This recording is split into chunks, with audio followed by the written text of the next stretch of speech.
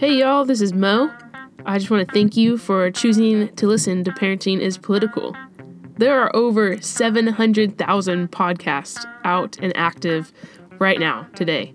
So the fact that you're listening to this one, I don't think it's a coincidence, and I appreciate you being here. If you'd like to show your support for Parenting is Political, you can go to our website and sign up as a paid subscriber. There are monthly giving options as well as one-time donation options. Podcasts are free to listen to, but they aren't free to make. So I would appreciate any support that y'all could give to help me continue to make Parenting is Political. I hope y'all enjoy the episode. Bye! Hey y'all! Hi! Welcome to Parenting is Political. Hi. I am Mo. I'm Jasmine. And together we make a podcast, which is what you're listening to. Yeah. My pronouns are she, her, hers. Mine are they, them, theirs. We don't always say that when we're together on this podcast, but it's important. We don't. Yeah, it is important. Good call. Good call, babe. So what are we talking about? Well, we're back on that white supremacy culture shit. Yay! We took a break to talk about mental health, which was, I hope that y'all listened to it. But it was a detour from our little mini-series, but we're back. We back. But listen, I don't care if we take detours. Me neither. Who told us we have to do it a certain way? No one. It was just us. Cool. So, what are we talking about this week, babe? We're talking about quantity over quality, which is a habit of white supremacy culture within organizations and structures. And what we've been doing through the white supremacy habits of white supremacy culture is taking it from the institution systemic kind of conversation that this resource, that community workshop. Is that what it's called? I don't know. Community change workshop. Anyway, okay. That they developed, and we are bringing it down into the interpersonal, community, day-to-day life. Yeah, in ways that are applicable, that we can really start having concepts for these things. Because yes, they show up in organizations, but they show up in organizations because people make up organizations and people make up families and relationships. And so, yeah. And it's really easy for white people in particular, because we're the ones who struggle with this the most, is to be like, oh, I'm not a white supremacist. I'm not overtly racist. And then to lose like the nuance and the meaning behind what it means to be a participant in white supremacy culture. And so as we're breaking it down, a lot of the feedback that I've been receiving is, thank you so much for bringing this to my attention. This has like really helped me understand what it means whenever people have been calling me out on my whiteness. Right. So anti-black white supremacy, patriarchy, and capitalism all work together to ensure that it's confusing and that the behaviors and the cultural norms of those systems of domination, whether they're individual or in combination, are so mainstream and normalized that we don't even understand what we're doing when we do it. Yeah. And so particularly with quantity over quality, it's tricky because you go, what's wrong with the word quantity? And, the phrase has some room for growth and like recalibration. Yes. But for what this tool is, it's important. So let's dive in. Quantity over quality within an organization that is rooted in white supremacy culture dictates that all resources of the organization are directed toward producing measurable goals.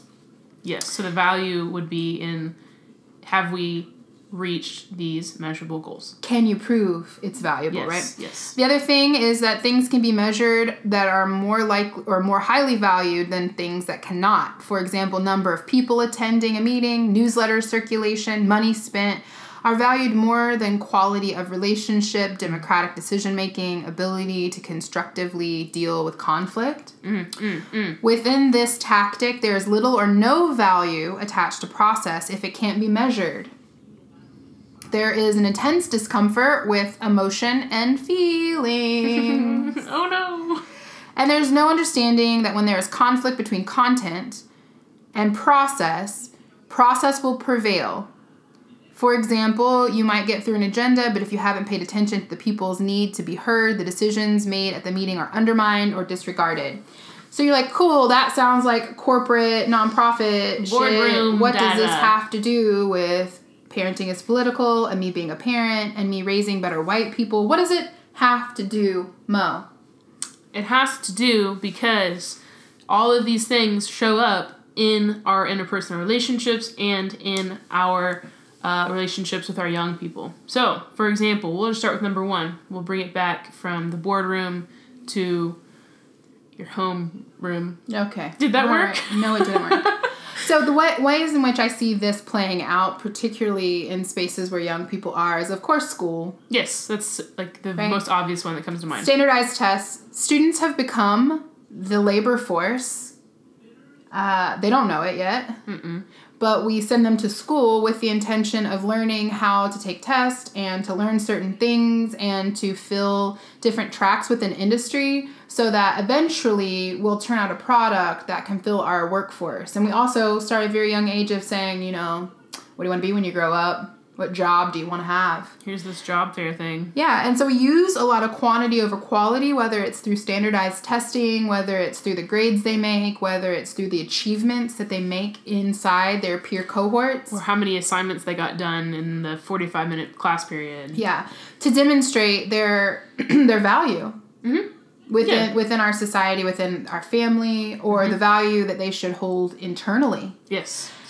Yeah, and so you see kids with disabilities, you see kids who are not neurotypical, you see kids who don't have their basic needs met because they live in food deserts or don't get the rest they need or have unstable family life, really being put through this quantity over quality paradigm and coming out pretty torn up. Yeah. And we know that the students that fill up those populations typically are people of color, children of color, particularly like Black girls. And then, of course, they experience the punitive measures and the messaging, the programming that says there's something wrong with you. You're not good enough because you're not meeting these quantifiable standards, and so you have no value. Yeah. So we do that within school. And then we also do it within family. Yeah. We as parents will oftentimes pit siblings against each other and say, well, why haven't you cleaned up as many things as your sister has? Like, you have produced more in a shorter amount of time, so that's great. But you who haven't produced as much in in that same amount of time are we don't value as much, and you should be contributing more. You should be doing more. Right. And this is what I love in our sibling group, is Tobias, one of our middle children, he loves to take his time and organize things really, really, really well. He doesn't get as much done as his other siblings, but he really does take his time, and it's a lot of quality over quantity. And before I started to unlearn these habits, I used to get really frustrated with Tobias. I'd be like, buddy, you need to pick up the pace. We have a lot to get done. Your sisters are outpacing you. They're doing more work. Come on, let's get it done. And then when I was able to slow down enough to realize what he was doing, he was producing really quality work. He just wasn't doing it at the same pace as his siblings. You mean he wasn't a factory worker? Yeah. He wasn't a robot? And now that I've realized that, I know, okay, I'm going to ask Tobias to do this. It's going to be done really well. It's just going to it's in a different time frame than what other people may be able to get it done. That's just a really, concrete example of what happens, even in sibling groups, even in your house, as you start to value quantity over quality. Right. And so the other part of this that I think is really relevant for parents who are trying a different approach than what we've been taught by white supremacy, capitalism, and patriarchy around parenting is the part where there is deep discomfort with emotion and feelings. Yes. And that's because emotion and feelings cannot be created as models. Mm-hmm. They are organic and just very dependent on each person. And it takes a long time. It's not something you can just process through, quantify, and move on. And oftentimes, feelings and emotions don't have a nice, neat wrapper and the solvency that people want. Yeah. And so to be emotive in a work meeting means that people don't feel, capitalism buzzword, productive. Mm-hmm. They don't get the product. And I think also when we apply the conversation to parenting and family dynamics, we often feel we don't have control when our children begin to express emotion and discomfort. Yeah. We're just like, can you reel it in? Because I'm trying to have a conversation with you. Yeah. Right? We care more about the end of the conversation and what they're taking away and sort of like a measurable deliverable of the labor that we're doing together, and less about the process of them being heard. Yeah. So it's like a moot point anyway, because they're not being heard, they don't give a fuck about what you're saying. They're not going to do the thing that you're asking them to do. There's not going to be this collective change that happens because you didn't take the time to listen to their emotional needs. Sometimes kids are super, super clear about what they want. They will literally say, Mom, Baba, Dad, this is what I need right now. Right. And there's so much focus on the adult side of things to be like, well, that's a deviation from this thing that we're trying to get done or whatever else, that you'll completely miss it. You'll completely go over it. And then the kid's not going to listen anyway. Yeah. So, I mean, like, it goes really hand in hand with this idea of sense of urgency that we talked about, right? Mm-hmm. Quantity. And competition. Yeah, so quantity over quality in and of itself, producing more has a sense of urgency, right? You don't have time to slow down if you're trying to be the best and you're trying to produce the most and have the best numbers. There's no room for you to be like, whoa, whoa, whoa. Right. Let's take time to check in with ourselves. How are we feeling? And that whole cultural norm is a part of settler colonialism. Tell us more. Yeah, I mean, well, it's about, like, how many colonies can I have? How can I spread out really large and take up a whole bunch of space, but not have any real substance? And we see this all the time in some of the organizing work spaces that I do. People and organizations will spread out, but they won't go deep. Yeah. You know, and it really is about the depth and quality of a thing, because when the tumult happens and life happens, a tree or any kind of plant with shallow roots is going to get blown over. Totally. It's not going to be stable. Yeah. It's not going to be able to thrive and rebound with the resources it needs. Yeah. Yeah. So it's sort of like this thin kind of relationship. It is. It's not substantive. It's not. But you think that because you did X amount of this, that it is the measurement, and so it's good enough. Whenever you hear people saying, I didn't need you to do 20 of those situations, I just needed one good one. Oof. How revolutionary would that be? I mean, I think in love and in interpersonal relationships, that's the truth, right? Like, you and I have this, which I think gives us staying power as a couple, as a family, is that we don't go, oh, we had 6 dates this week, so we must be doing well. We say, we had that one real good conversation sitting on the bathroom floor drinking wine. We totally did that the other night. Yeah. So there's that. And for me, as a person who is polyamorous, which is a identity designation within the umbrella of non-monogamy, I have often said this with other partners that I've had, particularly partners who feel deeply threatened by how much proximity I have to you, is they assume because you and I have this vast quantity of time together that all of it's quality. Yeah. and that all of it is equally as valuable and intentional. And because we spend this space together, I had an ex-girlfriend who lived in DC who saw me maybe once a month, and at the phase of life that you and I were in, when I would go see them, I would have more quality time with that person and feel more invigorated and connected to them that one time a month than I ever did with you for like months at a time with no break between like us. Yeah. And there's something for me, because of the way my sexuality and like romance and attachment is set up, is that whenever I can be away from someone and have like these smaller moments of time with them, the intention is so much more concentrated, the love and focus is so much more concentrated, and it's got such a high quality. Totally. And so I think too, we to sort of broaden that out away from the non-monogamous community, we do that all the time with our friends. Mm-hmm. Right? Like I have friends that I talk to maybe 3 times a year. And when I talk to them, nothing changes, right? It feels so still deeply attached, so personal and intentional.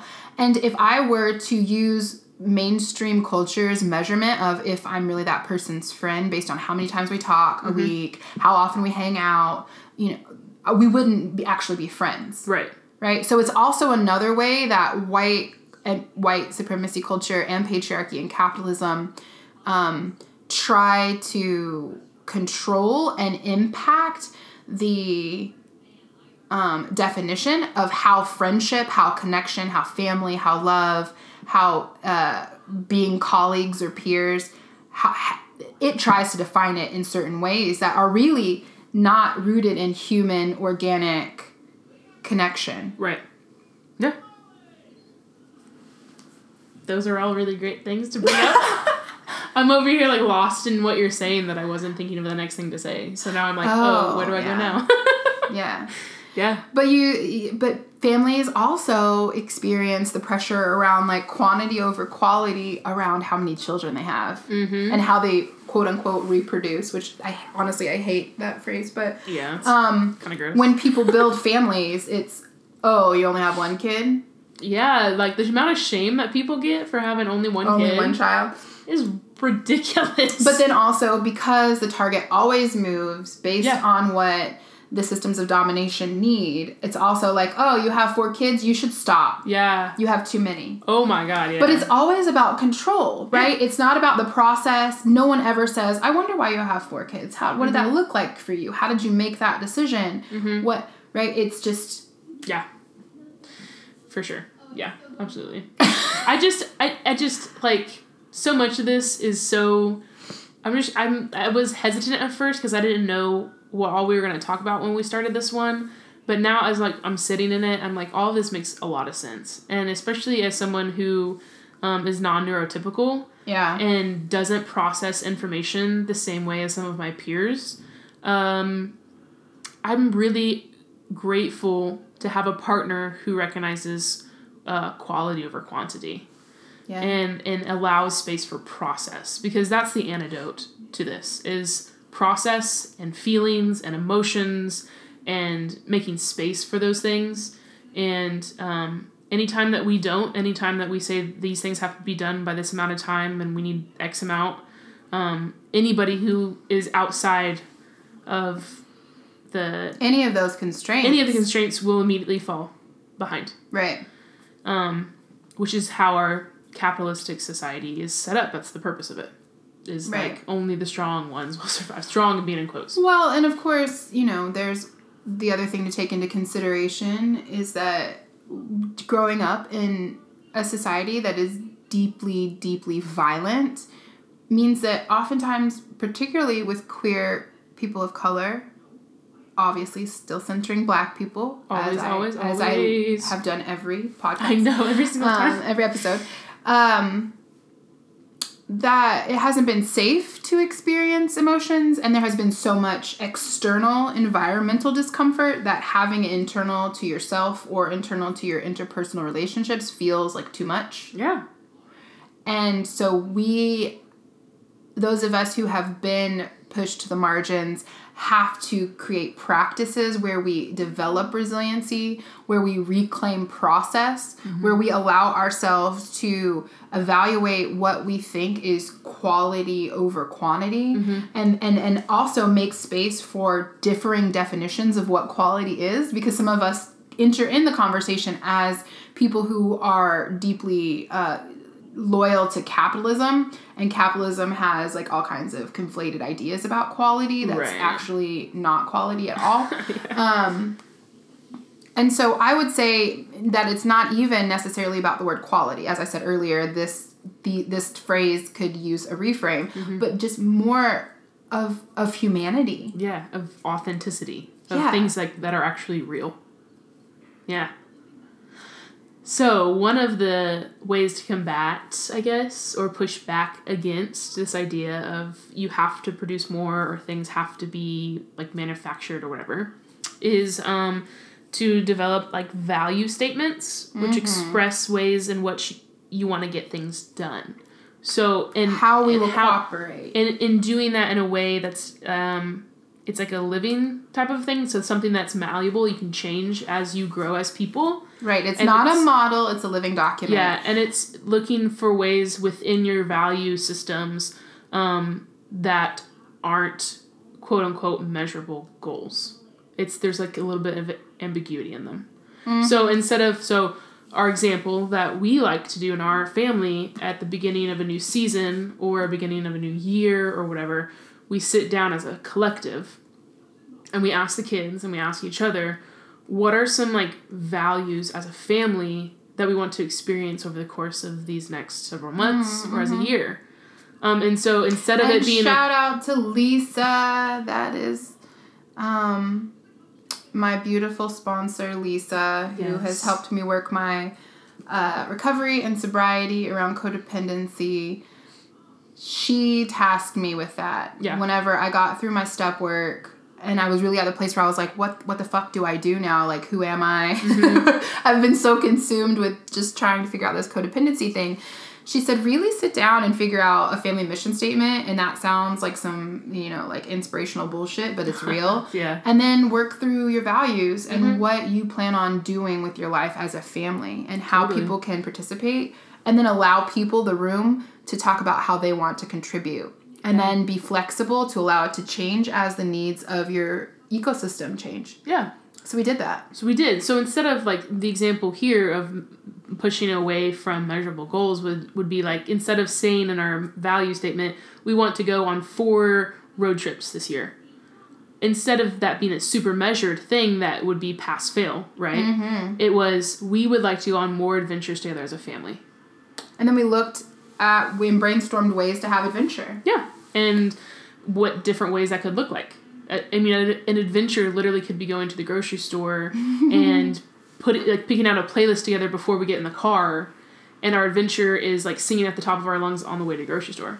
That could also be that time we took a road trip spontaneously across half the United States. Yeah. Like, because that happened. Yeah, and so what that does is it allows you to develop a culture that's not defined by the external systems of violence and domination, right? Yeah. And it helps you practice being present with one another. Another thing that's really important is if you have to have difficult conversations with the young people in your life, ask them at the end of this conversation, what would you like to be able to say, or how will I know you feel heard? And so that if you do need a measure, if you do need like guideposts for how you get through that moment, whether it's a moment of discipline and child rearing or, some other kind of conversation around transition or just family stuff, that they feel as though they have input and they get to inform the process. Yeah. Yeah, because if they're not invested in it and they don't feel like they've been heard, they're checking out. Yeah.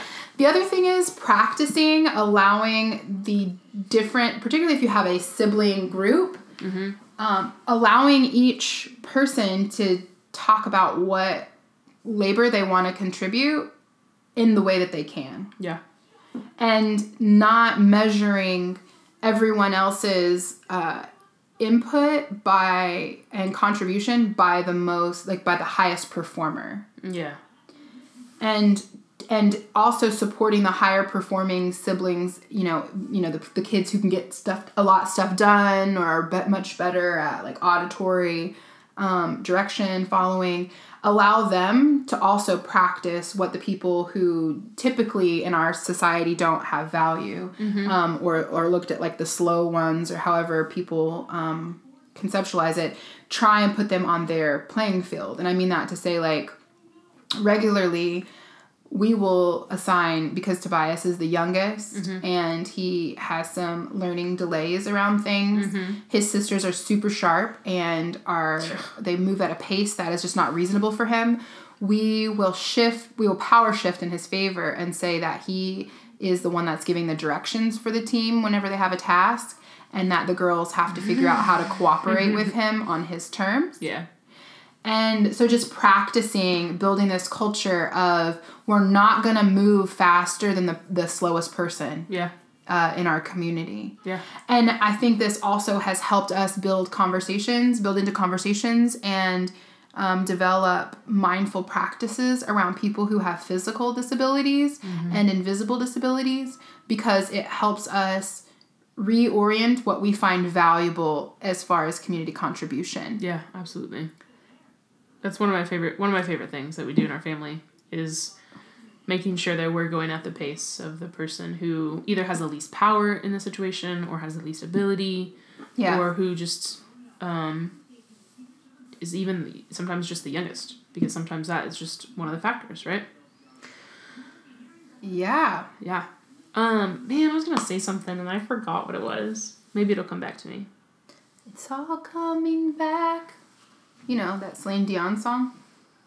I don't know that song. No. Is that a Celine Dion song, or Celine Dion, or is it a Roxette song? I couldn't tell you. Oh shit, I don't know. I don't know either. I don't know. So that's quantity over quality. And I just really hope that if anyone is listening, that the main thing, are you getting sick? Oh no. No. The main thing that they take away is really get curious about when you feel deep discomfort around emotions and feelings in process. Yeah.